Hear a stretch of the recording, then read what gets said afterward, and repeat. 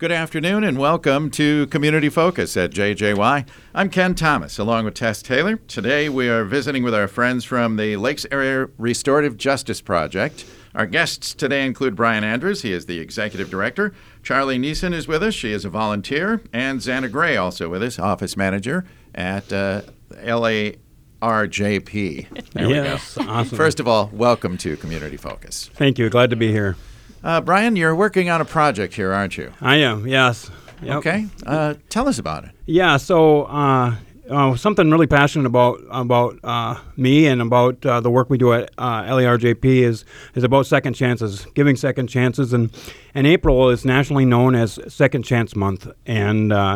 And wanting to bring that to the county, we're going to be bringing forth a proclamation tomorrow, actually, to the county board, making a declaration of April as Second Chance Month, and just ultimately about informing the community about the barriers and the stigmas that are attached to people with criminal backgrounds, but also the power of hope that comes from second chances. And I think it's important as far as our community goes. Yeah.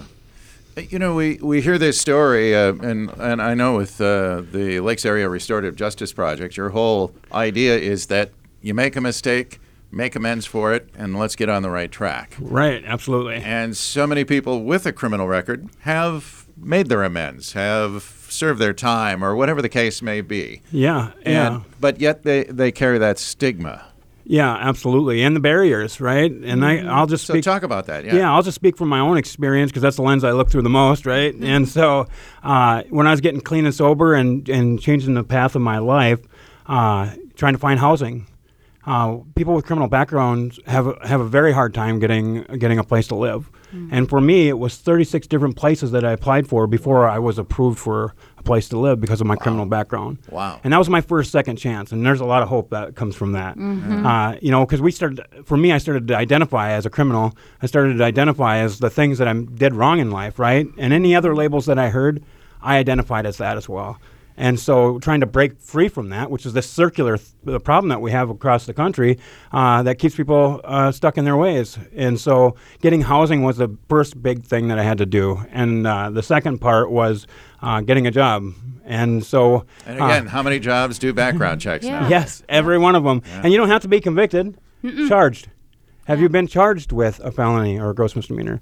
For me, I had both, right? And so...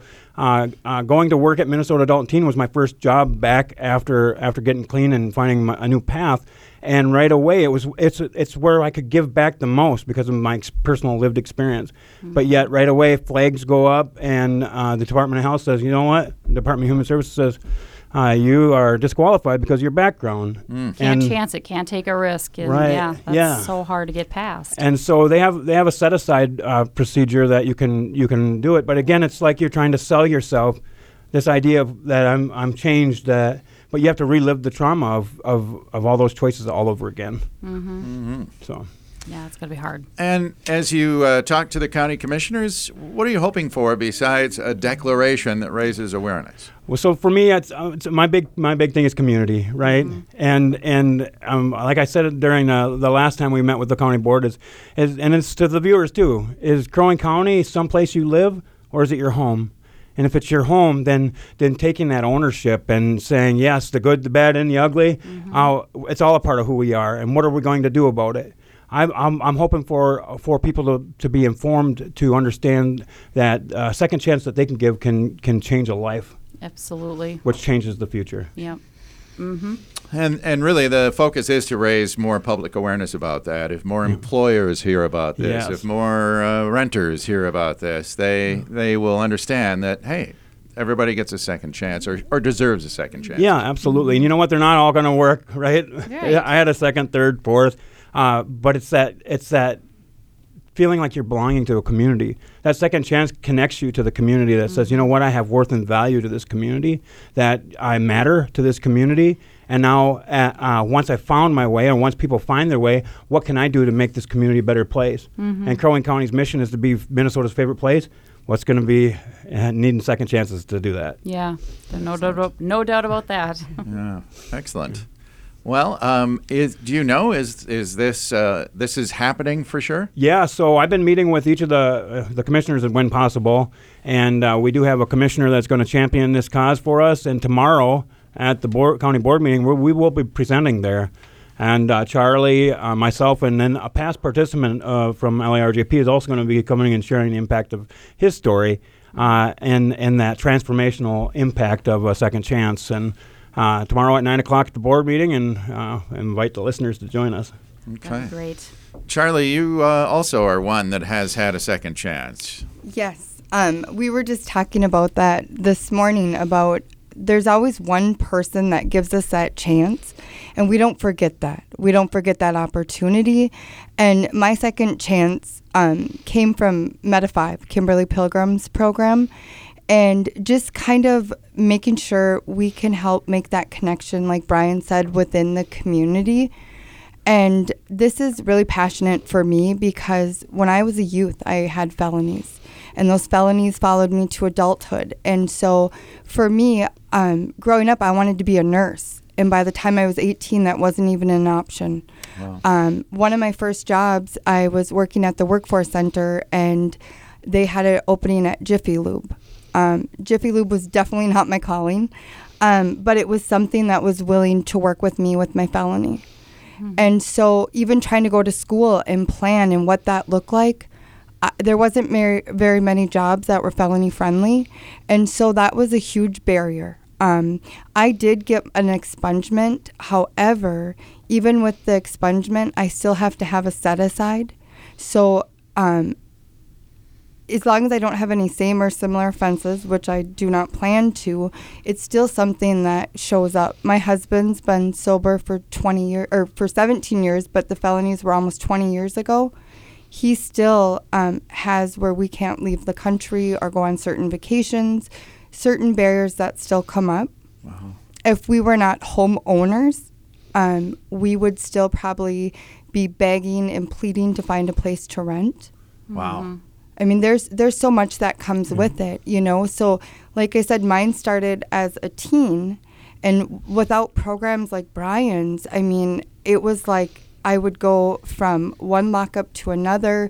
There was no second chance. It's just like, you made a bad choice, you're a bad kid. Boom. Where Brian's, you know, the LARJP program is like, you know what, you might not have made the best choice, but we can help and support you and help you connect within the community and grow from that. Mm-hmm. And so when I heard about the, you know, LARJP, I'm like, I want to be part of this because this is what I needed so badly as a child. Mm. And what, as a volunteer for them, what do you do, Charly? So I went through a training, and I help where I can sit in on meetings. I can be a community member, or I can go into the homes and kind of facilitate of what that's going to look like when we would have a meeting with the family, the person that was caused harm, and the person that caused harm, to kind of connect that. Yeah, bring it all together. And then the other side of the volunteers that's so important is community awareness, right? Mm-hmm. An advocate, an ally for what we're doing to help spread the message. Because there is no bad kid. There's bad choices. Yeah. And making that connection, and it's going to take all of us as a community. And volunteers like Charly, and Zanna was a volunteer before she became an employee. Mm-hmm. And it's that passion and experience all around it, the complete spectrum. Good choices, bad choices, all of it can help make the difference today. And a couple things, too. You said Jiffy Lube may not have been your calling, but bless them for opening the door and saying, you know what, we're going to give you that chance. And, you know, you remember that. You're going to remember that when you go to get your oil change and that kind of thing. Right. You know? Jiffy Lube definitely holds a place in my heart. And I realized that, like I said, it wasn't my calling, but it opened a door. Yes. Kimberly Pilgrim took me to work with her for 6 years at Central Lakes College, building those skills up. And you remember those names. You remember these people that give you that chance. Right, because we were having a meeting a little bit before, just kind of visiting, and we said, I said, you know, who is that person that stands out that gave you a second chance? And mine was Kimberly. She loved me to wellness. She showed me something different. She, and you know, didn't care what she read on that piece of paper from when I was a youth until I was an adult. It was like there was a second chance given. And there's been many, like Brian said, there's other people that were key players. But given that second chance put value back where it was like, I wanted to do something good for the community, like the community did for me. Yeah. Yep. Well said. And that can be hard, as you mentioned. So. Yeah. Now, Zanna, do you have a story too? I have a second chance story. My basically desolation happened late in life. I was 29 years old and I became addicted to meth. My life fell apart within 4 months. My 3 children that I had full-time were permanently placed with their grandparents. And from then on, I kind of lived in that addiction for a little while.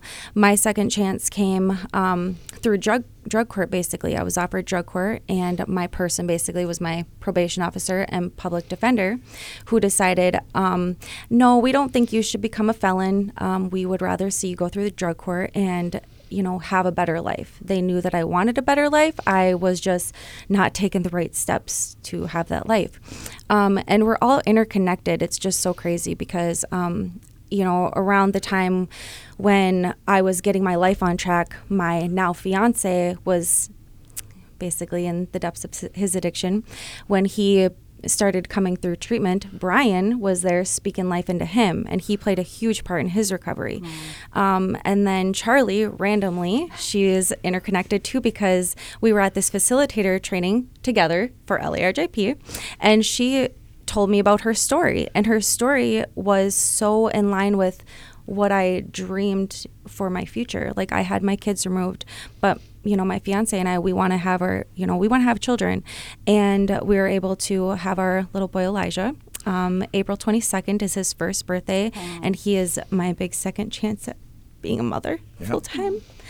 So yes, second chances are very important in my life, and I'm so happy to be here. And so many of us maybe didn't go through as much as you guys went through, say, getting caught, I guess you could say. How many people have lucked out and not needed to be given that second chance, but are living with that in their brain of, my God, thank goodness that didn't happen to me, or thank God I didn't need that second chance. But there are those too who need that second chance just to get, it's a little kick in the pants, and here we go. Right, yeah, that's empowering. And when you look at the statistics, nearly 1/3 of working age adults do have a criminal background. Isn't that crazy? Yeah. They're walking by, people with backgrounds are walking by us every single day. Yep.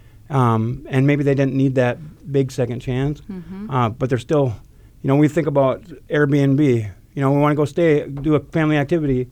Well, for our family, we had it reserved it for a year, and this is no slam against Airbnb. They're great. They've worked with me, but the week before our vacation, they let us know that we were disqualified because of our background. It was 9 years old. Wow.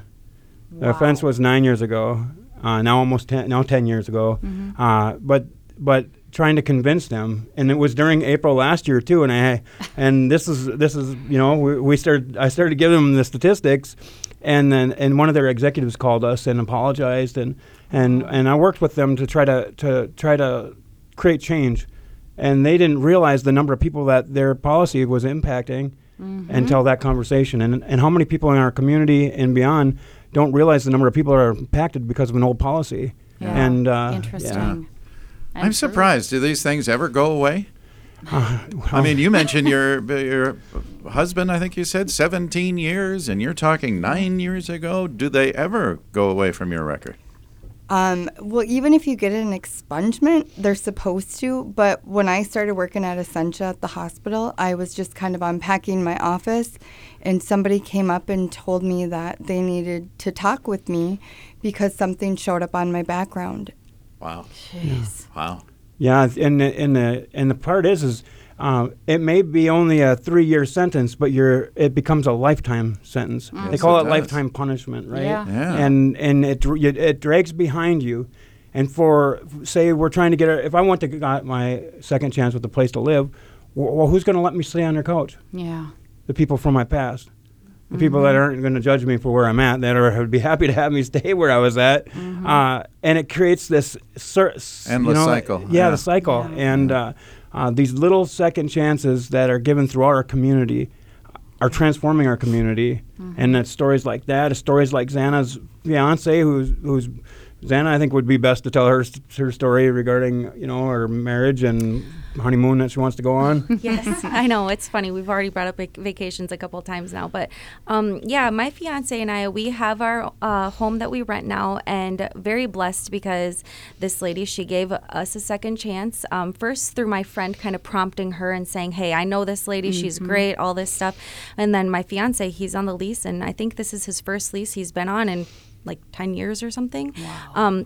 But yeah, we're getting married August 31st of this year, and we have the wedding all planned out. But we are probably not going on a honeymoon because we found out that because of his felony, he's on felony probation until 2024. When he originally was sentenced, it was a 20-year probation for a third-degree possession, I think is what it was, or sales maybe, third-degree sales. And he's supposed to serve half of that sentence. Well, we can't go on a cruise because he can't technically leave the country. So we're going to wait a couple years to go on our honeymoon, I guess. But it's fine. We might at least get a little weekend vacation away from the baby. Yeah. Well, it's There too you go. bad that's the thing, though. If that's going to follow you, I mean, just what a drag, It's these little things that we that people take for granted. Oh, yeah. That you want to go somewhere, you want to do something, even though that the three of us are the difference between night and day, as far as our lives being changed. There's things that we are not allowed to do because of these backgrounds. Sorry, I got to look back 20 years and carry that baggage with me. Yes, That's absolutely. that's It's not hard, cool. but sharing stories and educating and informing community gives other people hope. And hopefully there's people listening today that are hearing this that we want to say there is hope. If you're looking for that one person there in the community, that you matter, that you are part of this community, and that there's a way for you too. Yeah, Brian, excellent. if there's a business listening that says, hey, I want to be like the Jiffy Lube, I want to be part of making a difference in people's lives, can they contact you and learn ways to get that ball rolling? Absolutely. They can call us right in our office, our telephone number, 218-454-4145, and or we can go get coffee because I'll make time for these conversations all day. Very good. Well, we'll look forward to this proclamation. And you said you're hoping that it'll be made tomorrow at the board meeting itself? Yep. Yeah, we'll be presenting tomorrow. The meeting starts at 9 o'clock, but it's an exciting time for our community. There's a lot of positive changes. Well, thank you all for sharing your stories and for doing what you're doing Yeah. to bring this to fruition. That's amazing. Yeah. It's wonderful. Yeah, absolutely. And I'm sure we'll be reading about it in the paper. Yeah, So I thank sure you. hope so. I you. sure hope so. You bet. All right. Folks, thank you for being here today. Yeah, thank you. Thanks for allowing what us. you're doing. Yeah. Appreciate that. Thank you. Our guests today, Brian Andrews is the Executive Director of the Lakes Area Restorative Justice Project. Charly Niesen is a volunteer, and Zanna Gray is the office manager there. I'm Ken Thomas, along with Tess Taylor, and that is today's edition of Community Focus. Don't forget our Community Focus programs can be found anytime. They're on our website. Go to 1067wjjy.com. You can also listen through our free downloadable app, which is powered by Cuyuna Regional Medical Center.